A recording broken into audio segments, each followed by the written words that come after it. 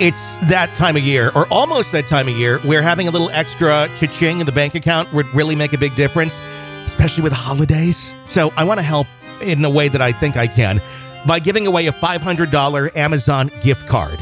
For a chance to win it, all you have to do is one of two things. Either A, leave us a review on Apple Podcasts and send a screenshot to contest@realghoststoriesonline.com, or share it out on social media. Let people know that we exist there with a link to our show through your favorite podcast player so others can go and find the show and listen as well.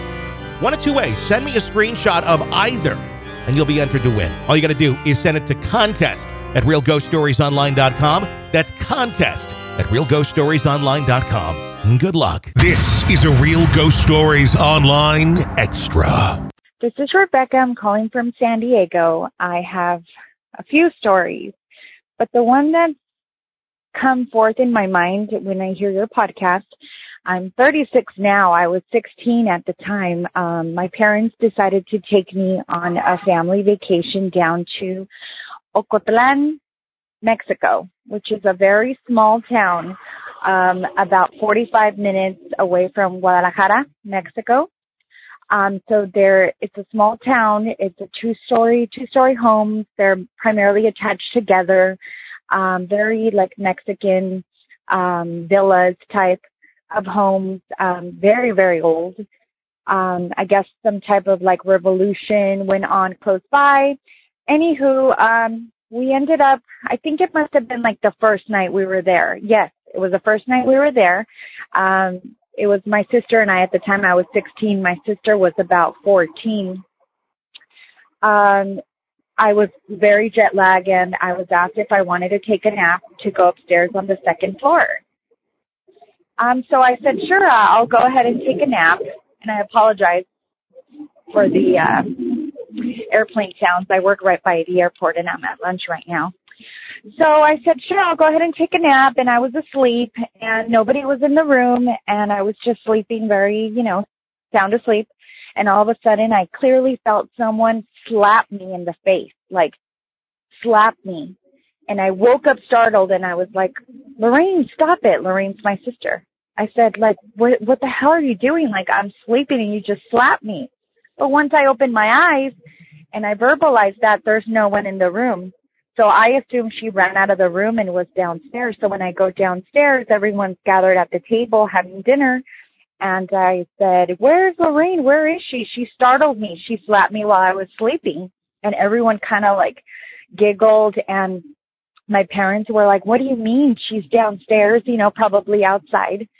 And everyone in the dinner table who's from there said, oh, they're like, they say the upstairs bedroom where you were at is haunted.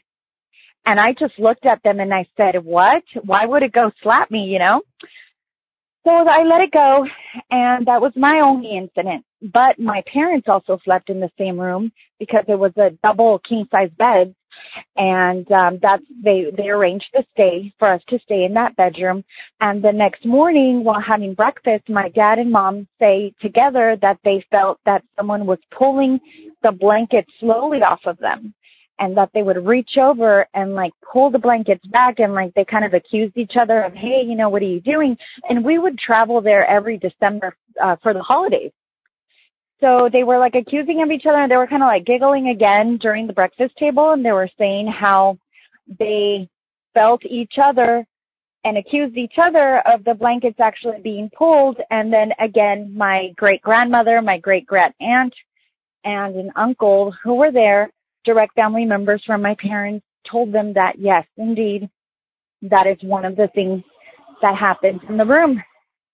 So we were only there for 1 week. The third incident within that week was my dad woke up, the bathroom was in the first floor.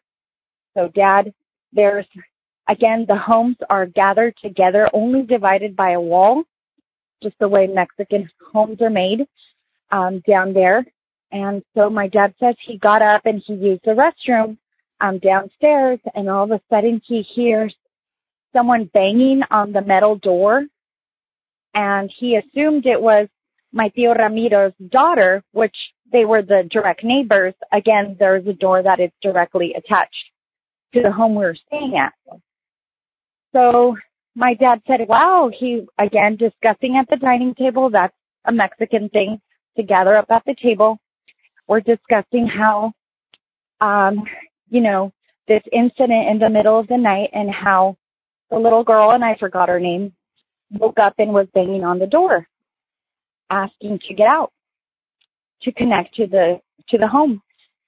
And again, they were like giggling, and they said it was part of the same haunting or ghostly situation going on in the home. Nothing malicious. It's just another thing that happens. They often accuse the little girl of knocking at the door, which is not. It's just part of the haunting. So anyway, I just thought I'd call in to share these stories. I called in once before. I don't really know if they were ever aired, but if not, that's okay.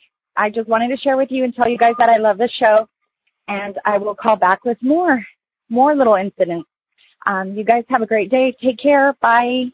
If you want more real ghost stories and access to the world's largest audio archive of ghost stories, become an extra podcast person, an EPP. Sign up now at ghostpodcast.com or patreon.com/real ghost stories.